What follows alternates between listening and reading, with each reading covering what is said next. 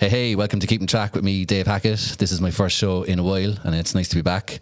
Today I'm talking to probably the most sought after and busiest music producer in Cork, and also one of the best engineers and drummers in the country. You might know him best as Mick Flannery's producer and drummer for the last 16 or 17 years, but also in that time he has built his own recording studio in East Cork called Monique Studios. If you're a fan of independent Irish music, you will have heard his production skills on recordings by Mick Flannery, Jack O'Rourke, The Hard Ground, Anna Mitchell, Susan O'Neill, Claire Sands, John Bleck and the Rats, David Hope, Hank Waddell, The Bong, Dissolutes Burma. The list really does go on, and I am leaving out a lot. Legend also has it, and I have this on first-hand information, folks, that he was the largest infant ever born in Skibbereen. But more on that later. He's here to talk about what it is that he does, and we are going to listen to some tunes that he has picked out especially for us this morning. It could only be the one, the only, Mr. Christian Best. Hey Dave, how's it going, man? Welcome to the show, Christian. Thanks for having me. Before we have a chat, do you want to ease us in with your first tune? Yeah, let's go for a Coltrane number, Love Supreme.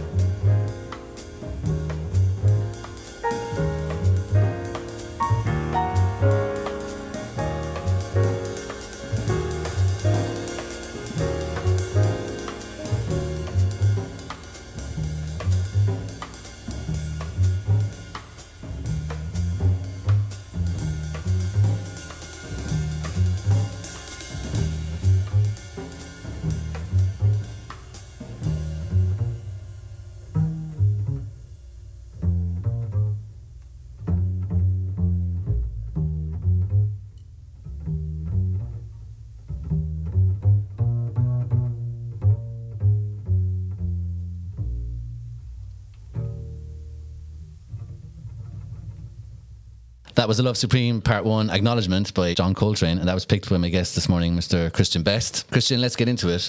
For people listening who don't know you, would I be right in saying music has been in your life from before you even remember? Yeah, I guess that's spot on. I suppose some of my earliest memories would be like going to like gigs, not really concerts, but gigs, you know, open air gigs in outside Skib with my dad playing rock and roll, you know.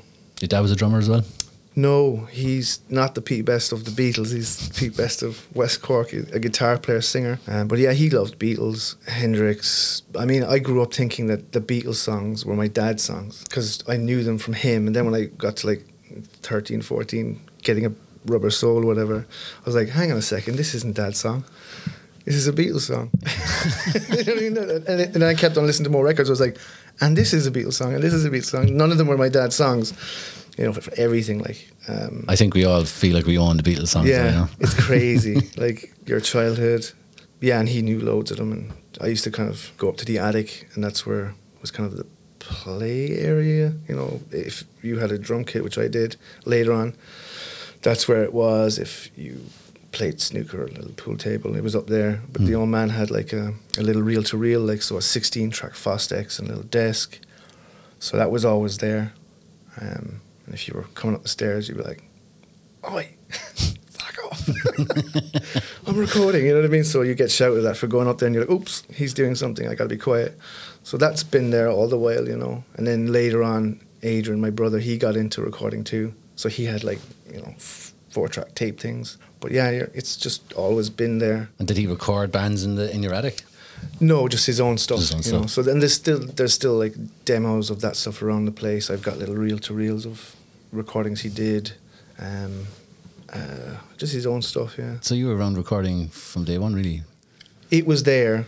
It wasn't really hands-on. Adrian would have been, my older brother, would have been more hands-on because I think he got a little 4-track thing, but he'd record me doing drums on his songs early on. I got into recording, like, I suppose in early 2000, 2002, something like that, when I got my first, you know, recording thing. So it was like 23 years ago. I was working like 60 hours on a building site in Berlin.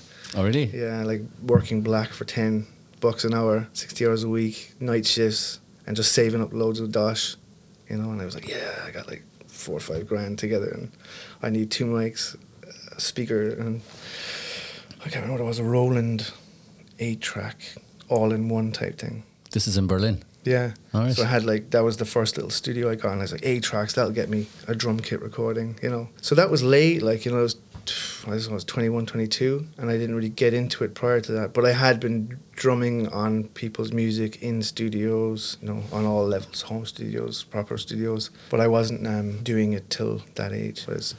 My brother was doing it younger, and there was real. I wish I had known earlier about it. But yeah, my old man was like, hands off. Really? Everything. Yeah, yeah. Like Adrian used to get in so much shit because he'd want to play a Les Paul or a Strat or a 353, and you're like, don't touch it. I mean, we kids break shit, like, so. Yeah. And they were good instruments, so I get it now. Yeah, But yeah. at the time, it was like, oh, a stinge bag, like. Yeah. So what were you doing in Berlin, musically, like? Oh, God. It was like some punk, jazz, noise, avant-garde type stuff. Good city for that. It was, yeah. And it was everywhere. I mean, and at that time, I was like super into Coltrane. I mean, it was Coltrane, Mingus, Davis, mainly. And then the offshoots of those players that came from each band. You know, I followed their careers. But yeah, and I didn't know. Yeah, that was that whole period is very influenced by that jazz stuff. Like, that was all I listened to for about 4 years. And it happened funnily because there was this little record store in Skib. I don't know, some country dude from Cora got into like buying records from America when records were really unpopular. And he had like a little thrift store, CDs, and then suddenly there was these like cases and cases of vinyl that people in America were selling for like peanuts. And I was down there going, oh, vinyl, cool. What's the deal there? And I was, at that time, just like a sponge for all sorts of music. So I got like 2 60-box cases for like $50 each. And I remember just like going through them going, oh, Miles Davis, I've heard of him. And there was like 10 records, like live ones, In a Silent Way, Bitches Brew, Kinda Blue. And then there was Coltrane ones and really avant-garde kind of bootlegs of Mingus live concerts, which are just spectacular. And I remember sitting outside Hackett's. In Skull? Yeah, like one of the greatest pubs ever, on a sunny day, drinking like a Murphy's and just pulling out. I'd say, I'll bring 3 of these and I'll read the inside notes outside while having a drink in the sun, on my own. And I was like a young dude pulling open like this Love Supreme, going, no idea what this was, Yeah. And I opened it up, and some grown man came down and said, excuse me, do you know what you have there? And I was like, I think it's just a John Coltrane record. And he said, can I see it? And he said, that's a first edition Love Supreme record. And I was like, what does that mean? Yeah. And then, I mean, once I listened to it, it was like, what the hell is this? This is like fluid, Yeah. So you were 20 then? Yeah, I guess it was around 22, 20 when I listened to that. When I moved to Germany in 2001, I think. From London, I joined like kind of a punk band. How long were you playing drums at that point? I think I always thought I started late, but I think I started around 13 or 14. There was a drum kit in the attic, and again, You weren't allowed into it. I wasn't allowed into it. But I would just take it out, and he'd put that back. That's Dave Pierce's. Get away from it.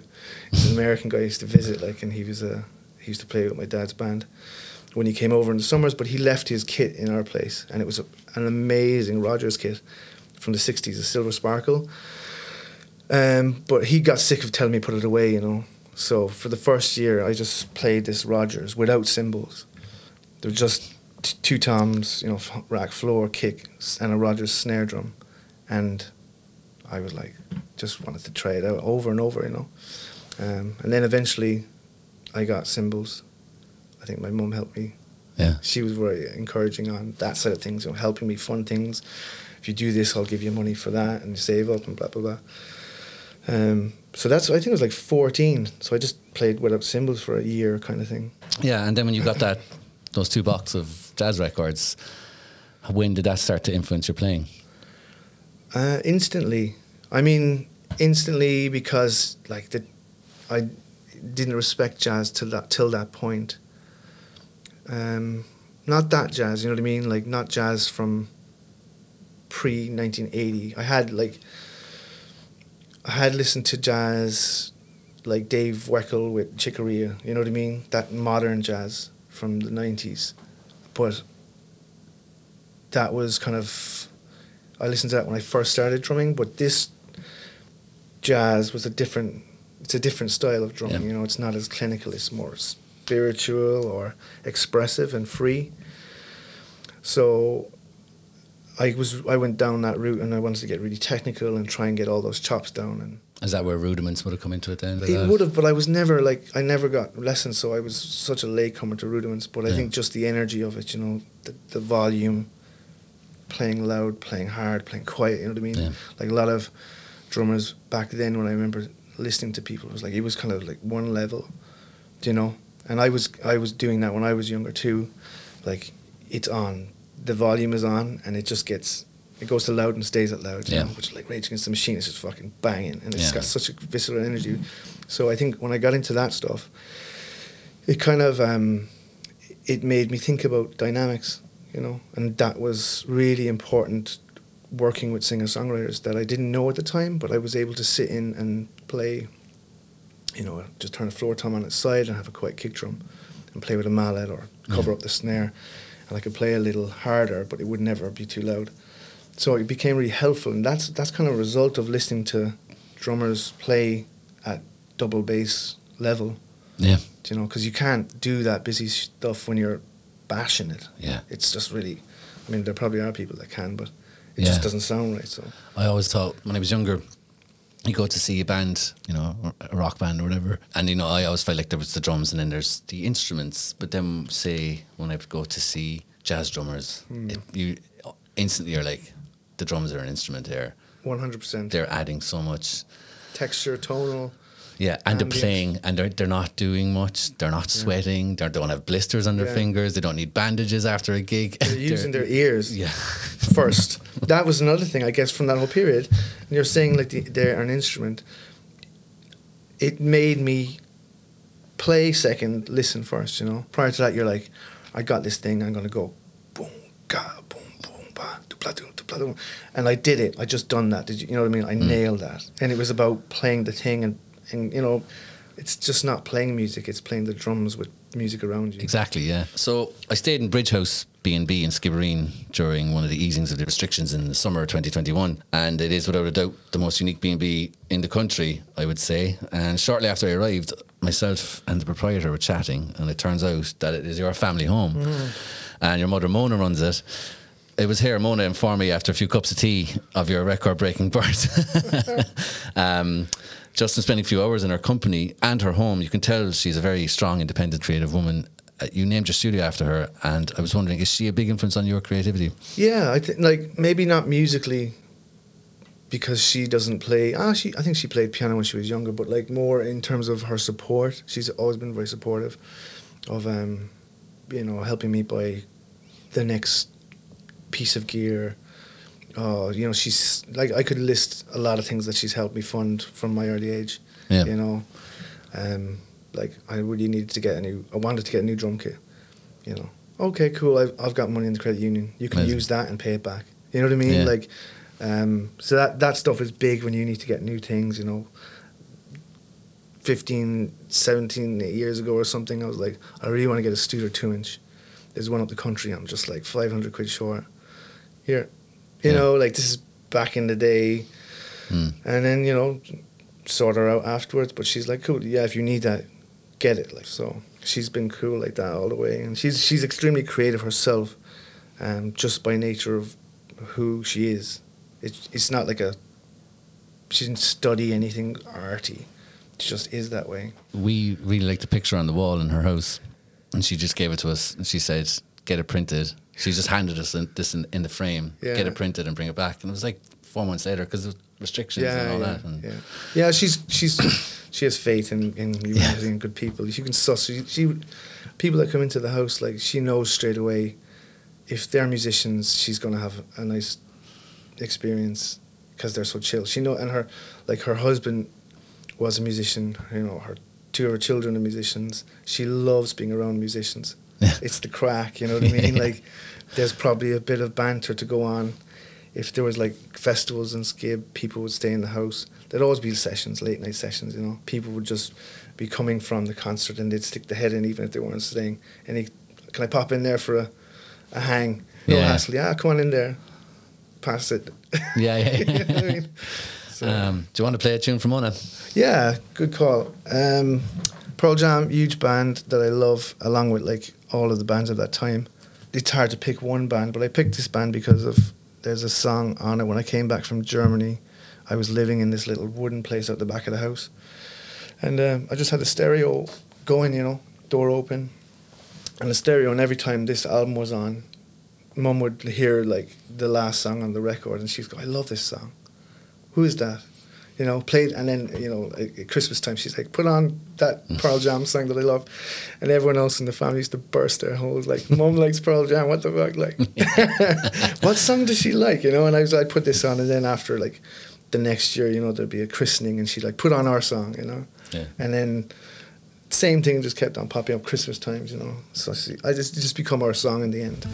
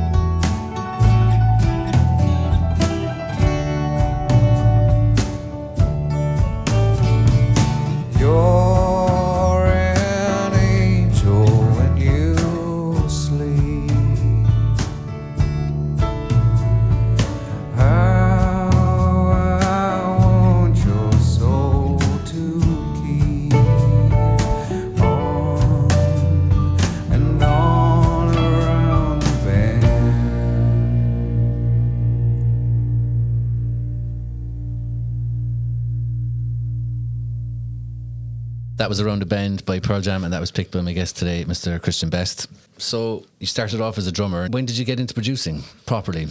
Good question.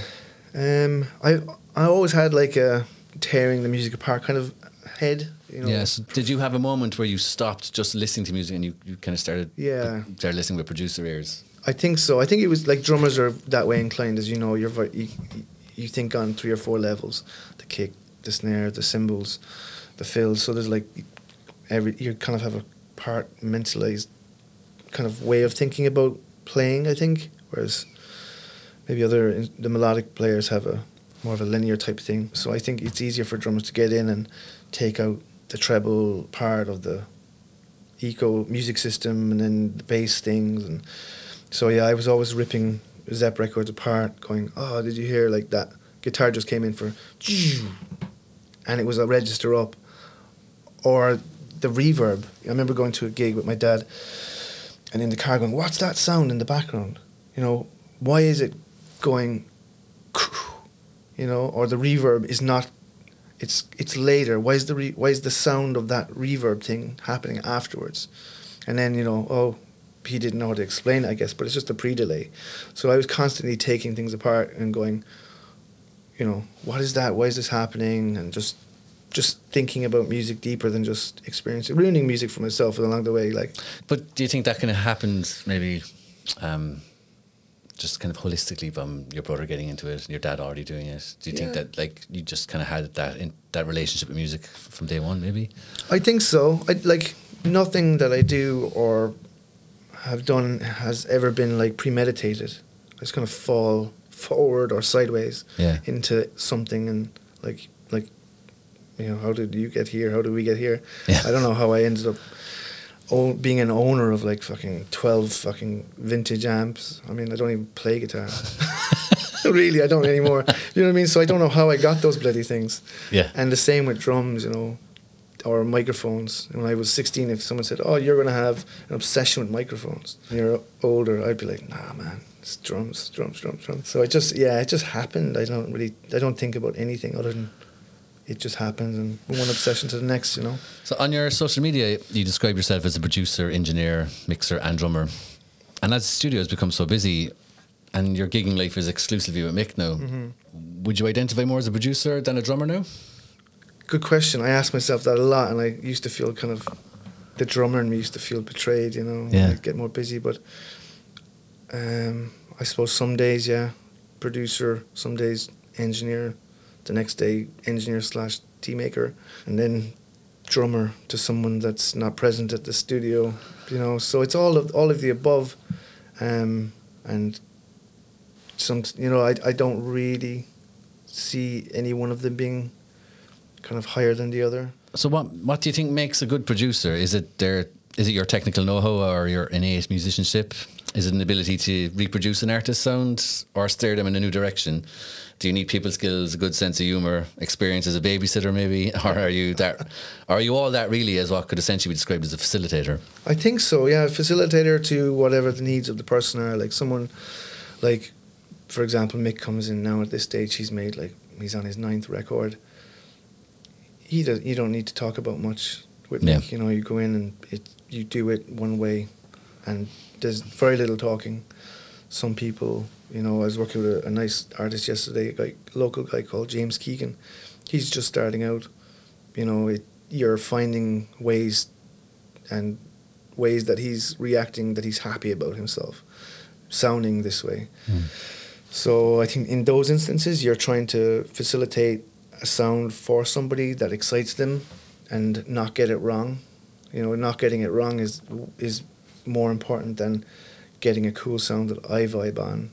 I think, you know, getting a sound that they're vibing on when they're driving home in the car going, fuck, I never thought it sounded this cool, you know, and not hoping that it doesn't come back the next week and go, oh, I didn't really want it to be this, I don't know, poppy or folky. But I think, like the facilitator thing is it really, and just being an easy hang, and obviously having knowledge. Like some producers, I mean, don't play any instruments. Yeah. And they're the most famous, you know, like Rick Rubin, but he doesn't play nothing. So he's obviously got like some sort of ability to make things work for artists if that's not playing an instrument, that's obviously very valid. Quincy Jones, like, he plays everything, scores everything. He can do anything, all singing, all dancing. So I don't know. I think every producer falls somewhere in between the all dancing and the person that just helps, makes the calls. You know, for you should have this bass player, you should have this guitar player. Maybe just record on your own. Yeah. It's not really doing anything, but it's clearly a very good idea for someone to just maybe play a solo record with a piano and their voice. That decision could have gone very differently if someone said, no, I think you should sound like Weezer. You know, like, Yeah. which is no bad thing. So as a producer, do you feel a lot of responsibility to be mindful of people's art, or do you have a high level of trust in your own tastes anyway? It's super important to understand where the person's coming from, because I would be the first to admit that if those questions asked, like, what are your influences? Who do you like? Who don't you like? What is it that you don't like? If you don't ask those questions, anybody can get it wrong, so wrong, you know, like, and there's been times where, you know, under pressure, everyone's under pressure, time, financially, to get a certain body of work done, that, you know, you can push things through. And I try to make sure that while keeping everything kind of flowing forward, you're still not steering the ship in a direction that when they look back in 6 months or a year going, how did I end up sounding funky? You know, and to ask the question, you know, a lot of artists come in with, you know, buddies or session musicians that are their friends or helping them out, and these usually dudes like, you know, funk music, like Wolfpack, or maybe heavy music as well, like guitars. And this is like a timid female artist, and they've got these guys playing music that's either like heavy or super funky, and then you ask the girl or whoever the artist is, are you into funk music? Is that your bag, you know? And she's like, no, I don't listen to any funk music. I'm like, okay, why are we playing funk music on your track, you know? Yeah. I don't know. So you're kind of a middleman to steer her ship. And have you had instances like that where you've completely made an artist do a U-turn on what they came in to the studio with? Yeah, I wouldn't say like a U-turn, but like just to maybe put like, I kind of often describe it as like, you know, if you're leaving from one landmass and there's a destination over there, and that island you can barely see, is like, that's my happy place for how I would like to see myself sound. And on that little island, you've got like all of the music that makes me feel good, you know, like some of these songs here, or your favorite songs that you listen to. And just make sure that when we're leaving, with the guitar player, the bass player, the drummer, and the solo artist or the band, that we're not going the wrong direction. So constantly asking like questions about, you know, do you like funk? No. Okay, cool. Let's steer it back. We're heading off to Funk Island. We don't want to be going over there, you know. And the next day you could be going to Funk Island, but like heading to the island that makes that person super happy about how they think, I never thought I could sound like this. This is exactly the type of music I would listen to, and this excites me. So yeah, halfway over, you know, bass player dude is throwing in like a slap line. Hey, we're not going to Funk Island, buddy. Not yet. Maybe next week on your session, but not on this session. So just being you know, thoughtful of the stuff that they like, and often people aren't on the same page or as interested, and musicians that are hired are probably not that into the music a lot of the time as well. You know what I mean? They might not be into the type of island that she's going to, but they're helping her get there. So you've got to make sure that you softly encourage them to, you know, be cautious and mindful of where she needs to go. So you're just kind of like helping, and whatever it takes to get there. Sometimes it's really awkward because you get guys that are like, no man, that's my lick, you know, and you're like, it's kind of a little off, and you know, and people get there. Some guys that maybe aren't experienced, or girls, you can get their nose out of joint, and you've got to be kind of try and bring them back in and make sure that the vibe is good, because if the vibe sometimes can get a bit ugly, and it's like no one wants to play music in that environment. So you got to kind of take care of the spirit in the session as well, to make sure that everyone's feeling happy and playing under chill vibes, you know. Yeah. Okay. You did come in with an island of songs that are special to you. Do you want to play another one? Yeah, let's go with the Nick Drake one. We'll keep the aquatic theme going.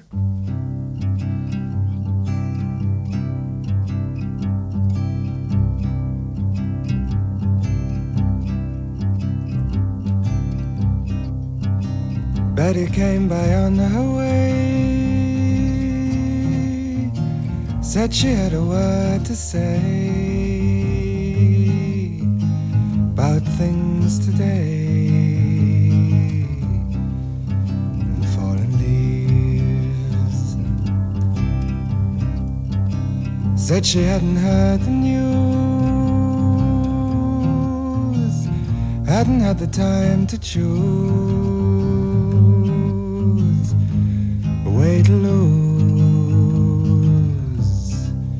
but she believes. Gonna see the riverman, gonna tell him all I can about the plan for lilac time. If he tells me all he knows about the way his river flows and all night shows in summertime.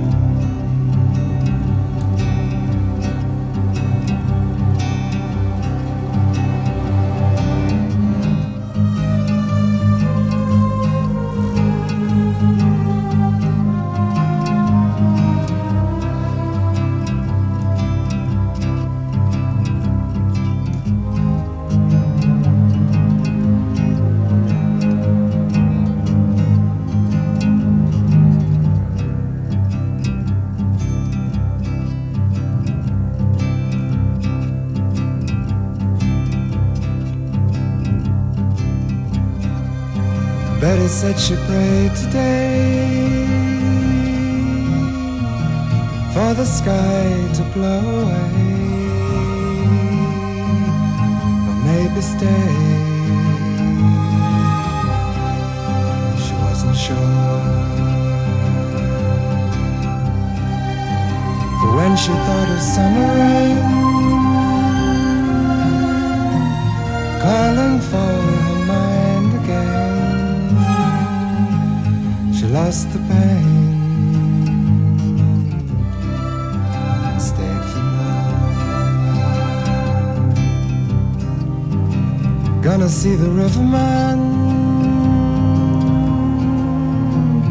gonna tell him all I can about the band and feeling free. If he tells me all he knows about the way his river flows, I don't suppose it's meant for me.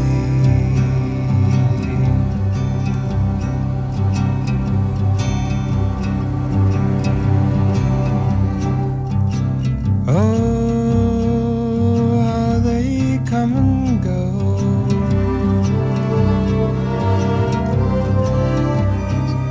Oh,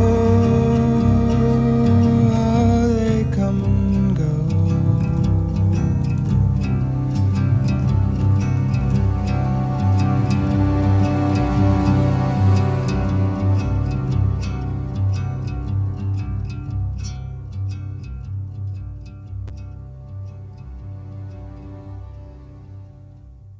That was Riverman by Nick Drake, and that was picked by my guest today, Christian Best. Mick Flannery is a solo artist, but regular listeners to Mick's albums and attendees of his live show will know you've been a regular fixture in every aspect of his output for close to 20 years. Would I be right in saying it's been a very mutualistic and beneficial partnership for you both? Yeah, it has been.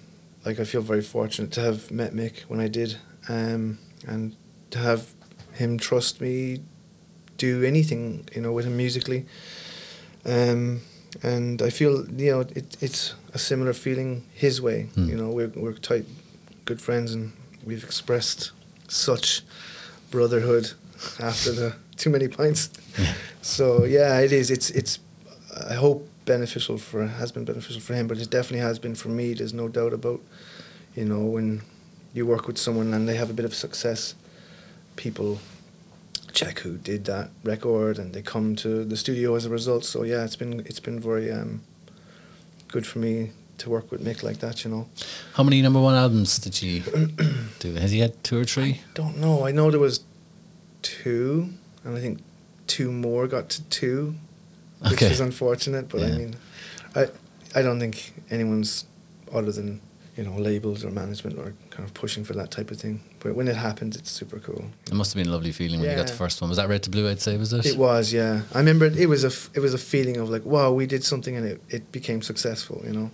That record, we worked on that for a very long time, and it was just a lot of the time just me and Mick doing stuff on it, and, you know, getting people in to do stuff and redoing songs 3 times because it wasn't right, and over, and the label asking for another one, different song. You know, he was under a lot of pressure. For some reason, they were asking for a lot of songs, and he had to redo songs or come up with one that's more poppy. Is that your only experience of working with an artist on a label? No, there's been a few. They're becoming less, I guess. Yeah. You know. So have you seen, you know, there's a thing like years ago, but A&R men were very like, you need to turn up the hi-hat or you need to turn it down or whatever. Did you get that experience with Mick? Mick would have been going to all of those kind of meetings on his own naturally because he was signed and we were, you know, sidemen. But as a producer, then did you have to do different mixes and? Not really the EMI ones, but when he went to Universal, there was a period, all right, where they wanted like to make sure there was, you know, normal procedure of having some singles, and it's within the realm of the artist like Mick, you know, while it is a single. So they were clearly wanting stuff that had a bit of momentum for radio, just to keep, you know, like these little markers on a record that they will be able to have something to push, which is, I don't know, kind of a silly idea a lot of the time, but yeah, they would have been looking for things like that. Not on the level of hi-hats, but I suppose if there was something where her voice was too low, they might jump in, but they never did. They wouldn't have done that, but they would have. Yeah, I just wanted to get a picture of that, like, you know, being signed or whatever to a label. Are they in the control room at any stage? Yeah, there was Yeah. Mick's A&R guy from nice guy Dave. He was in. He came down for a day just to see what was going on. A lot of people get like, oh, when they don't know you, oh, you're recording in the drummer's place, you know, and they expect to go to a bedroom or a shed. Okay. But like when he came down, you know, it's a full-on studio. So I think there was a case of like, let's see where our money's being spent, and let's see, you know, just being around the artist to make sure what songs are going down and get maybe a feel for the landscape of the record they're going to be promoting. So yeah, the A&R guy came down at that time, and other times like there was a label like worked with, it was Virgin Germany. I think they've disbanded now, but Mark O'Reilly was signed to them, and you know, we had a record made and it was supposed to come out in a month, and they were like, we need another single. And it was like he, you know, went away on a Friday after we finished the record, or finished this mixing for a record, and it was ready to go to mastering, and they're like, no, we need one more song, we're not doing this. And he's like, but it's being released in like 4 or 6 weeks or something, and they're like, we need another song, we're pushing the whole record back if you don't get another song, you know. Just like someone came in with the idea that it was really important to have a single and that was more catchy, and you know, he came back Monday with a song. He probably didn't like it as much because he was intentionally trying to write something that wasn't natural, and we banged it out, you know, on the Monday, the whole thing, and mixed it the next day, and it was done. So it became his radio single for that record, and it's a lovely song, you know. Okay. Yeah. And I remember we were touring with Mick actually, and Mikey, the bass player, was playing with Mark at the time, still does, but if Mark's playing, and we were just loading out of this place in, I don't know, somewhere in not Amsterdam, somewhere else anyway, in Netherlands, and we were both like, what the hell is that? And it was that song, you know, that one just gone obviously on Spotify when they were closing the bar down. I was like, oh my god, I just took a little screen or video and sent it to Mark, but it was that song, you know. So would you say in a way they were right? I mean, labels do what they do. They Yeah. know they need certain things, and it's good for the artist to have, you know, the mechanics of something that will, and if they're excited about the song and the decision, it's like the game. If they're excited about the song that they said you should do, you know, and you do it, they get behind it, you know. That's what you want with a label. You want them to get behind you, and if it means you doing a song, that they're behind and they're passionate about, they're going to talk about it 3 more times than they will if you said, I don't have any more songs, you know, and they're like, okay, cool, whatever. They'll promote you, and I think it's important. They know what they're doing. Obviously, they're more interested in the figures, you know. But that's interesting. Yeah, I was wondering about that. You know, some people think that, you know, if you get a number 1 record that you're doing well, but like, in your experience, a number 1 record in Ireland, say, I think it just puts more people on the seats now, you know. It translates to live shows, do you think? Yeah. Unfortunately, I think back in the day, it might have meant something different, but yeah, like, even if back in the day, even if you did get a number 1, you know, the records were so expensive, you needed to sell so many records before you started to recoup anyway. So I don't think it translated into financial success for an island of Ireland. But like, you meant that maybe the next record will have people listening to it because they liked the first one, they went to your shows. So I'd say it definitely, at a point, I think when that happens, yeah, you go from playing a certain size show, 300-400 size seater show, and then, you know, you might find yourself playing 1 show of a bigger venue instead of 2 smaller shows as a venue. So it translates differently. And, you know, I do notice, I remember that happening with Mick, you know. We'd play 3 shows, and then all of a sudden those 3 shows got gobbled up into the next bigger venue, and you played 1 show to, you know, 3 times the audience, whatever, Olympia or Baker Street. So it's so the success isn't really from record sales; it's from live shows. Yeah, I think it feeding back into the back of that success of, you know, having a number 1 spot or whatever. It probably, yeah, the artist just gets propped up a little bit more for longer, and then there's the pressure of keeping themselves propped up. I just have one more question about Mick. Really, you must have a very symbiotic relationship at this stage, and I often think of bands as, you know, kind of relationships of sorts. Sometimes when a band calls it a day, it takes time before they might see each other. Yeah, or, you know, it can be like bumping into an ex in town or something someday. But does it take work to maintain a regular friendship at times, or is the work so sporadic that that's not an issue for you? No, like, we spend a lot of time together when we're working and when we're on the road. Outside of that, I mean, I've got kids for 8 years plus now, so I don't really go out that much. And when Mick didn't, if he was down in Cork, Mick likes a pint, as I do. Don't get me wrong. But so he'd be out more, and I'd be kind of like, oh man, I can't. I'm just putting the kids to bed or something boring like that.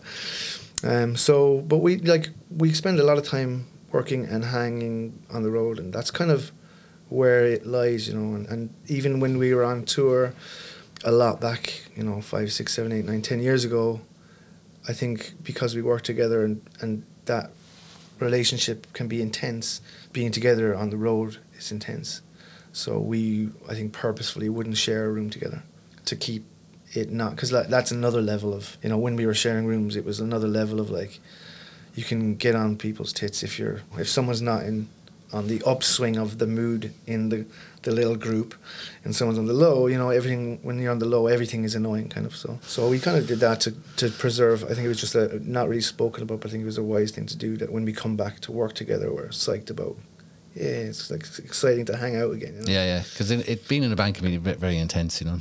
It can, but I must say, like, everyone in, you know, a mixed band over the years, it's very chill. There's never been an argument, you know, no arguments, no fights, no raised voices. It's just really super chill, and I'm sure, like, people kind of, like, wreck each other's heads if someone's, like, getting a bit leery or drunk and they're trying to sleep, you know what I mean, in Roisin's, and there's a fucking party going on downstairs and people are trying to crash upstairs. But no one's ever gone, it swings usually. It's so chill, like, and that's due to the main man being, like, doesn't want anything to be uptight. Like, if it's uptight, you know, it's not gonna work. Not gonna work. He kind of carries that, you know, and he's pretty chill. Cool. Now let's take a tune. Let's take another tune. Let's go for the Tom Waits track. That's a pretty reoccurring soundtrack in the back of the van over the years.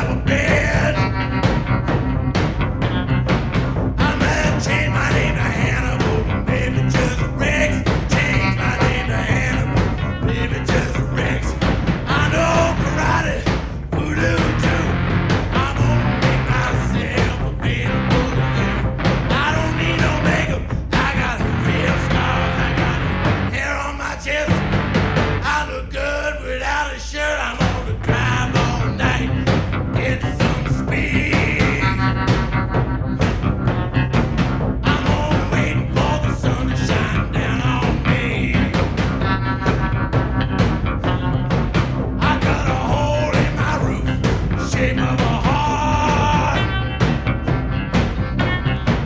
And I'm going out with it, they appreciate me.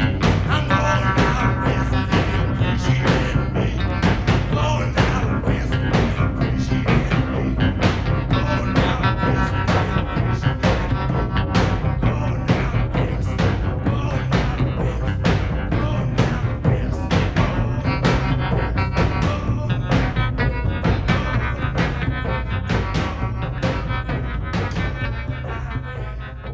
That was Going Out West by Tom Waits, and that was picked by my guest today, Christian Best. Christian, just one more question around the Mick Flannery camp. I know his first album was done independently, and after he got signed to, I think, was it EMI first? Yeah, EMI picked him up. Yeah, I think every album after that then, like From White Lies On, was recorded in the studio, and it got the full treatment. The first album, I think the drums is a drum machine. I think so. I think MIDI or drum machine. Yeah. So maybe there might have been one or two that were like performed by a real drummer, but I have a feeling it was mostly MIDI or something. Yeah. That's a lot of people still talk about that first album, and I was wondering, I think going back many, many years ago, when I first met you, we did have a little chat that you were saying that maybe you might revisit that album, maybe redo it. Is that something that you'd still consider? It'd be great to do, yeah. We have talked about it. It's just getting the time to do it. Like even just making an album that is so maybe easily playable. Making any record is time consuming, and people. It's not a cheap endeavor, even if it's one that's so familiar to the people playing it. But it would be something I'm sure that might get done at some stage, because that's the album that is related to the Evening Train play.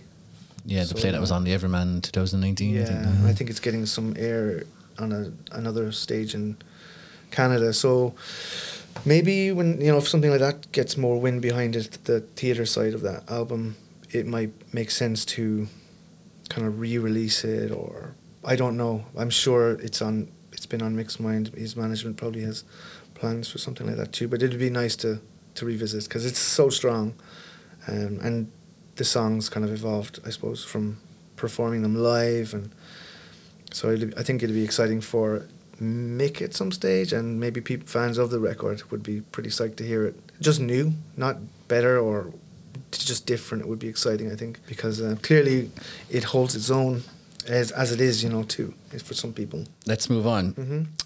Okay, so has your line of work and the fact that you're dealing with different people and their art week in, week out, has that changed you over the years in any way? Like, have you learned anything about yourself as a person from your line of work? Because it's such a gregarious role, really. I tend to be kind of oblivious.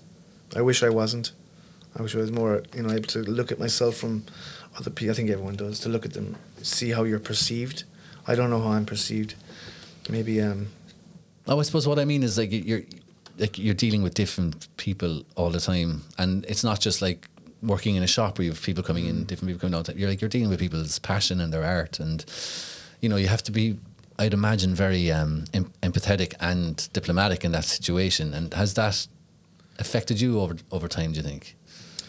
I think, yeah, it's probably made me a better listener, perhaps. You know what I mean? But when most people when they're younger, they like to talk and feel like what they're saying is important, when usually it's just bollocks coming out of their mouths. Uneducated, lacking experience is their viewpoint. But like with a bit more experience, I think you're not in my position, not being the center of the little musical universe that's happening in the studio. Yeah, I think you have to be much more ears open to the person and the artist or the band. So that's probably come, and actually being in Germany was huge for me on that level, because I was a quite chatty and quite yappy teenager, but because I went to Germany, I couldn't speak the language. I ended up listening a lot for once, hanging out, not being able to converse, at 12, 1, 2 in the morning. And I ended up thinking, coming back, going, Jesus, that really changed me. So that was a big one, I think, and that helps in the studio. I don't know if I've changed other than that, I think providing a service to people is something that you normally plan when Yeah. you go in and pick up a drumstick and want to bash shit loud. Yeah, yeah. But yeah. So on that note, I suppose, would it be fair to ask you, has your connection to music changed since you made it your job? Yeah, I guess so. I mean, yeah, I think when you start listening to music, as you know, when you get to play an instrument, you kind of dissect things a little bit. You want to learn the guitar part or the drum part. You end up ripping it out, and then you become conscious of the elements in a mix, and you don't hear it as one thing hitting you anymore and affecting you emotionally. So yeah, and doing it in, day out, it's harder to get that. When you hear a song, you just hear it and it affects you emotionally. I don't think that happens as much, which is terrible, And Yeah. I think a lot of musicians probably have the same thing, but I think engineers and producers probably suffer from that a little more. And just having the one-on-one, wow, this is just blowing me away kind of feeling, shutting the tear it apart part of your brain, shutting that down is kind of hard to do. I listened to this reference yesterday in the studio, and I was trying to show someone Van Morrison. They hadn't heard any of his stuff really, so I was like, a lot of people now don't even go that far back. Yeah. They're like, what happened in the 70s? And I'm like, oh my God, Jesus! And I'm just so excited that I put up, Astral Weeks, thinking this is gonna blow their fucking minds. You don't know this album. I put it on, and they were like, they were laughing, just because they are not used to hearing music like that, out of time, out of tune. That first tune in that album is absolutely stunning. It blows me away. Every time I just hear got it. shivers now thinking about it, Do you know, like there's a point where it's staccato on the strings, and it's all on the right side, and then it goes up an octave or whatever, and that comes down on the left side. Yeah. And his voice, he's like a sheep or something. Unbelievable what he's doing. And I just wanted to show how things can be rough, and the bass was so out of tune, but I never heard that. And what's the guitar player doing on the acoustic? It's like you're not hearing this guy just riffing away in an acoustic. Yeah. But it's perfect. Battering away, like just hammering, and then there's like licks, just random licks coming from the left and right. But I like, even after listening, like that album, which was so, as like an island, that is an island, that record, for everyone. And I listened to it for the first time in a long time, working in the studio every day and being kind of like analytical and having to do things in layers maybe. I listened to it and I couldn't help but feel like, wow, the bass is so out of fucking tune. And he, this dude was laughing, going, what the fuck is this? And I'm like, oh my God, they must be really, they didn't know whether I was joking. Oh, really? Because it was so out. I think so, yeah. And I was like, listen, just put this on, put it in the kitchen, go out to your garden, leave it flow out. And don't sit in front of the speakers. Just let it be a part of your musical day. And it's like the air that's coming out of it all as one. Because, I think we're so used to hearing stuff tight. Yeah, to be fair, I was recommended that album when I moved to London. I was 20. It was Kieran McFeely, who was Simple Kid. He gave that to me. I thought it was garbage. I thought the whole record was garbage the first time I heard it. Isn't that crazy? And because it was only like a year before that, I was playing in a hardcore punk band in Cork. So I thought, this is muck. But I can't get enough of that first tune now. There's certain tunes that you listen to that will always affect you, and that's one of them for me. It's so deep, and I mean, I think they made that record in 32 hours, and I don't just session heads just went in and did it. Like, let's take one more tune, and then I'm going to get a bit nerdy. Yeah, totally. What have we got? Just the sound of this record is huge. I mean, I think what they did, they had a band, and the next two records had a different lineup. The next three had a different lineup, and then the three after that had a different lineup. But this one is quite unique because it's their most famous record, and none of the other ones sound like it. There's two brothers in the band, and I think there's two other members. But it's just the way the drums sound. It's not rock, it's not jazz. It's so unique. I don't think anything happened like that, and it's just something special, really.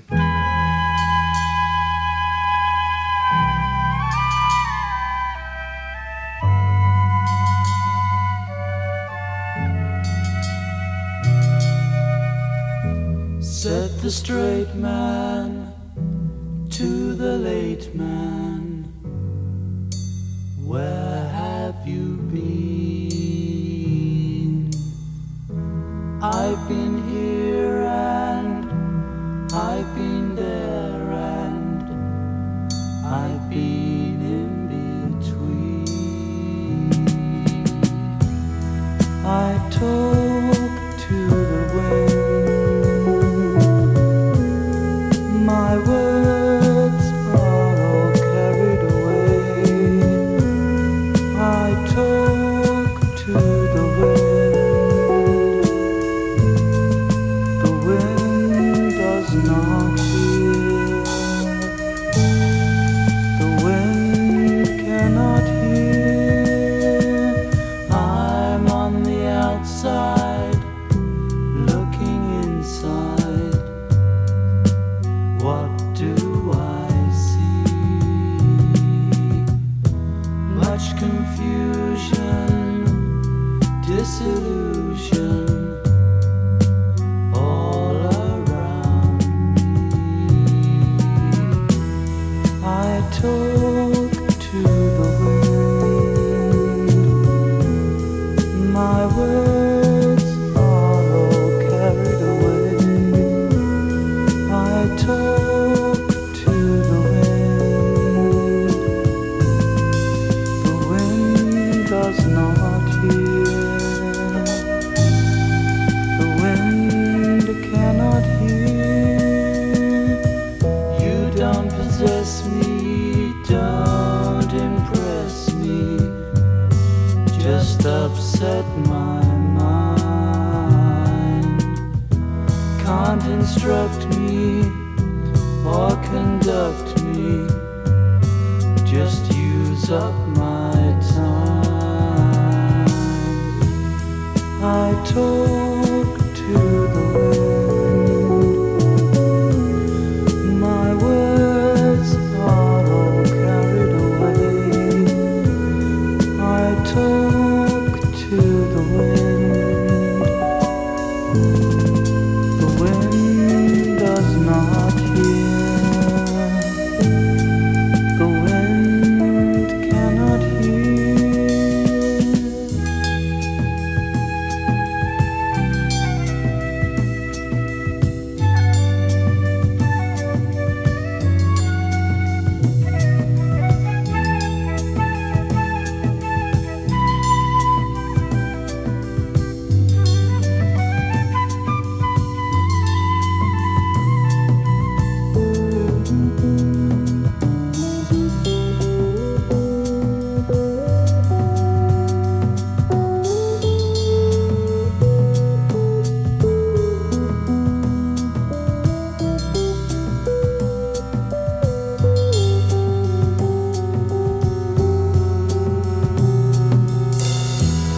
I talk to the wind.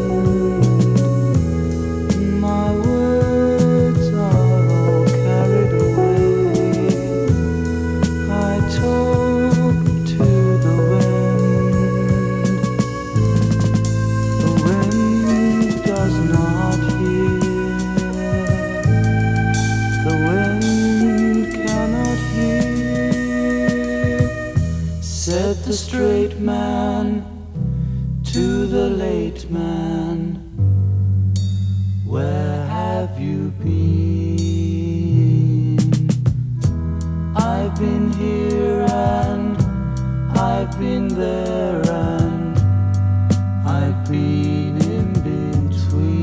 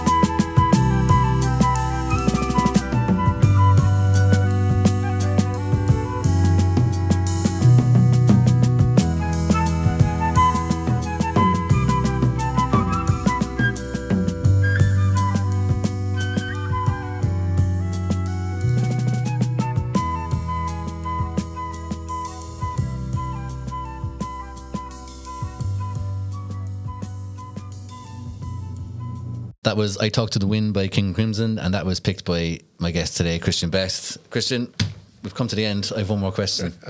Let's get a bit nerdy, can we? Yeah, let's do it. All right, so for me, the greatest sounding record, no, not the best song by any means, but sonically the best sounding record of all time for me is Come Together by the Beatles on Abbey Road.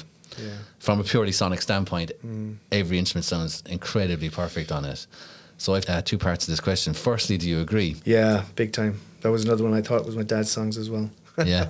I remember playing that one and thinking, God, my dad writes really cool songs. But then when I heard the real version, I was like, wow, this is crazy good.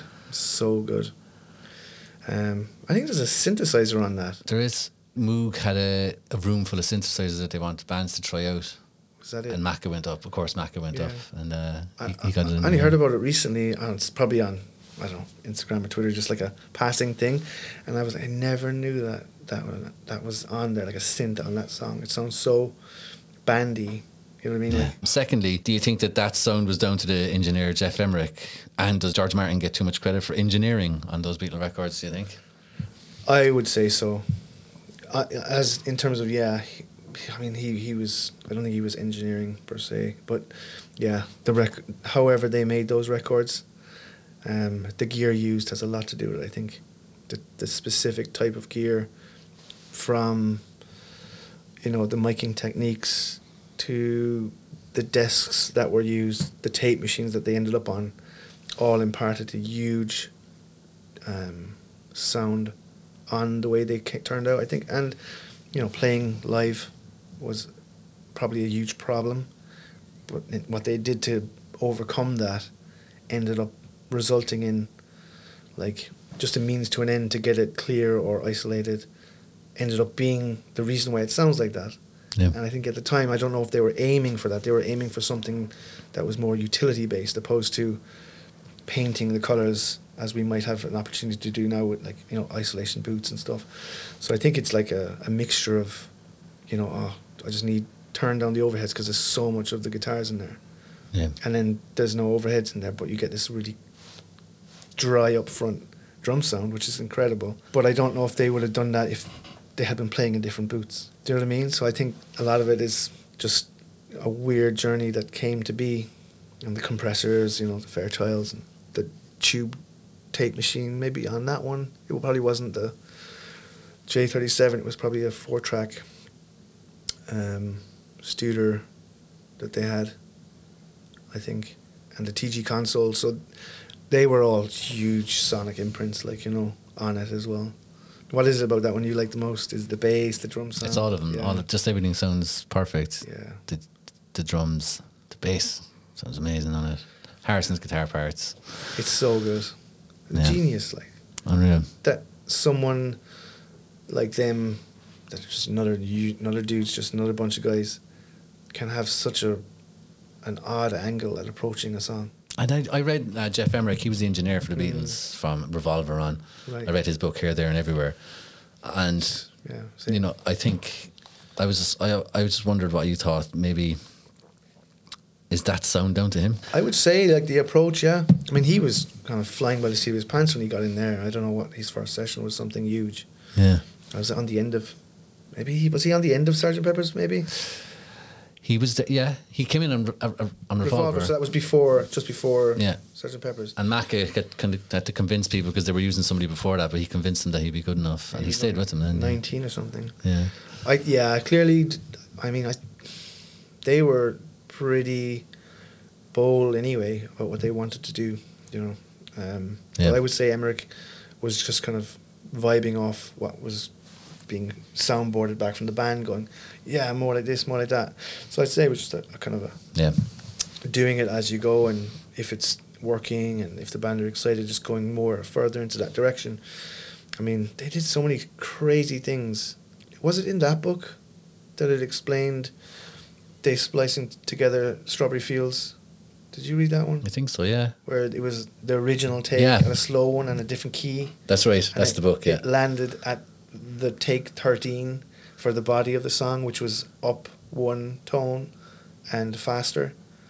And I think it might have gone back somewhere else at the end.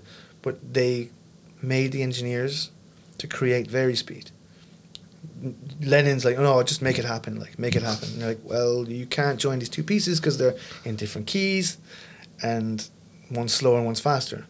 So the engineers, like they did back in the day, just scratched their heads and they created something that could control the voltage on the machines. Okay. So it would run, you had 7 inches per second, so it's 7 inches of tape passes the heads every second, and then that's that speed.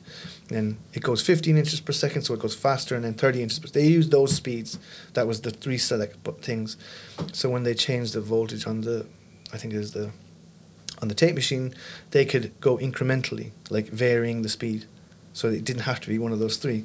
So they had this crazy idea that they splice the first section and they slowly over time pitch it up, making it faster. Making it faster is pitching it up. And they met the other one. So they sped it up, pitched it up, joined it at the right tempo and key. Like... That's like some seriously nerdy shit that you just demand, Lennon demands of some guys in white coats to do, and they come back after a weekend scratching their heads, And they made this machine, they modded the machine to accommodate what became a beacon of cultural music, Strawberry Fields Forever, Yeah. There's a good story. Credit to the engineers and the white coats, There's a lyric in that song. I was in Liverpool recently, and I did a nerdy Beatles tour. Oh, nice. But he brought me to this school, and the tour guide, and he was like, see that tree there, it's right above a school or whatever. Apparently Lennon used to sneak in there when he was mitching from his school, and he'd go up that tree. And even at night or during the evening, and his aunt, like the school would get on to his aunt Mimi or whatever and say, listen, he can't be doing this anymore. And she was saying, like, if you don't stop doing that, they're going to hang you from that tree. That's the lyrics in Strawberry Fields, where there's no one I think is in my tree. I mean, it must be high or low, and nothing to get hung about. Oh my God. Yeah. Love that story. That's so cool that they did that he did especially, didn't he? Yeah. Random things like, I can't remember, there's another one about a poster in his bedroom, the Eggman, or there's some weird pink posters or teddies or some stuff, and he'd throw them in there, and then to think you have the likes of Charles Manson thinking they're about him. I know. Did you actually, I don't know if this is off topic, but did you ever hear the podcast about Charles Manson and the whole crew? It goes into a big Beatles section on that. Oh, really? He explains how he thought the White Album was the Beatles speaking to him. Oh, this is familiar, actually, yeah. And each song he thought it was the messages to him, and he'd go out and tell that's where the little piggies come from. He wrote little piggies on the wall, stuff like that. It was all off the Beatles' White Album because they were so insane and on acid. Yeah. Okay, we're going to have to get you back in to do a Beatles podcast. Yeah, let's do that. Okay, listen, thanks a million for coming in. My pleasure, Dave. Thanks for having me. If people want to get in touch, with the studio, how can they find you? Instagram, Facebook. That's it. Monique Studios. I'm pretty useless at all of that stuff. Yeah. I don't even have a website. I have it, but it's down. People contact me on Facebook, social Instagram. media. Yeah, all right, social okay. media. Thanks a million for coming in. No I appreciate worries, it, man. My pleasure, dude. Do you want to finish out with a tune? Yeah, I suppose I left out Zepp because it's probably too long. So let's put on, and I left out Rodriguez. Let's put on John Martin. That's a nice soft one. Nice one, Dave.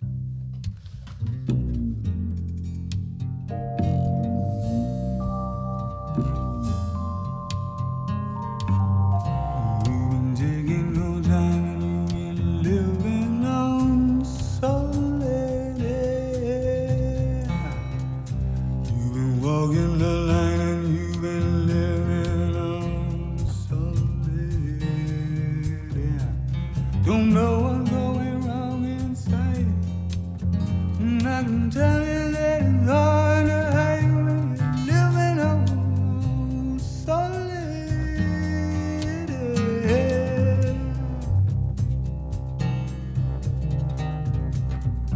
You've been painting in blue and you've been looking through solid. You've been seeing it through, but you've been looking through solid. Don't know what's going wrong in your mind. And I can tell you that what you find when you're moving through solid.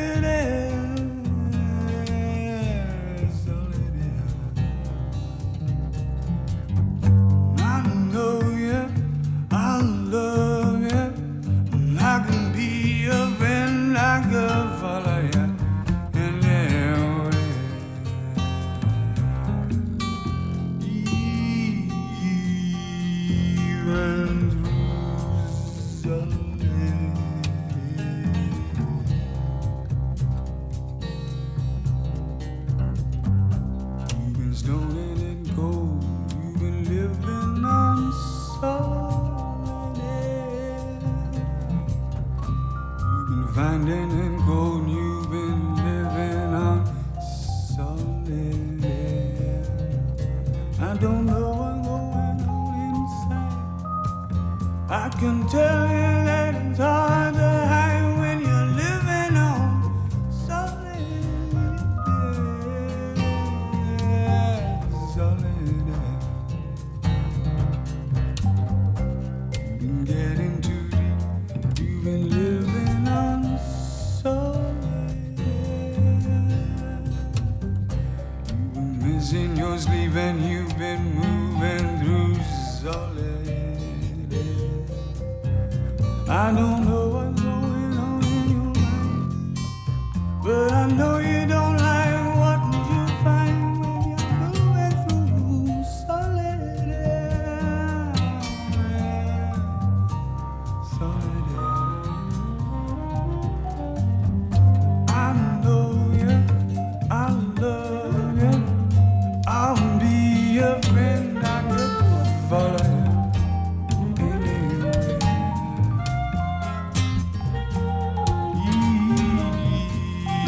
Even through solid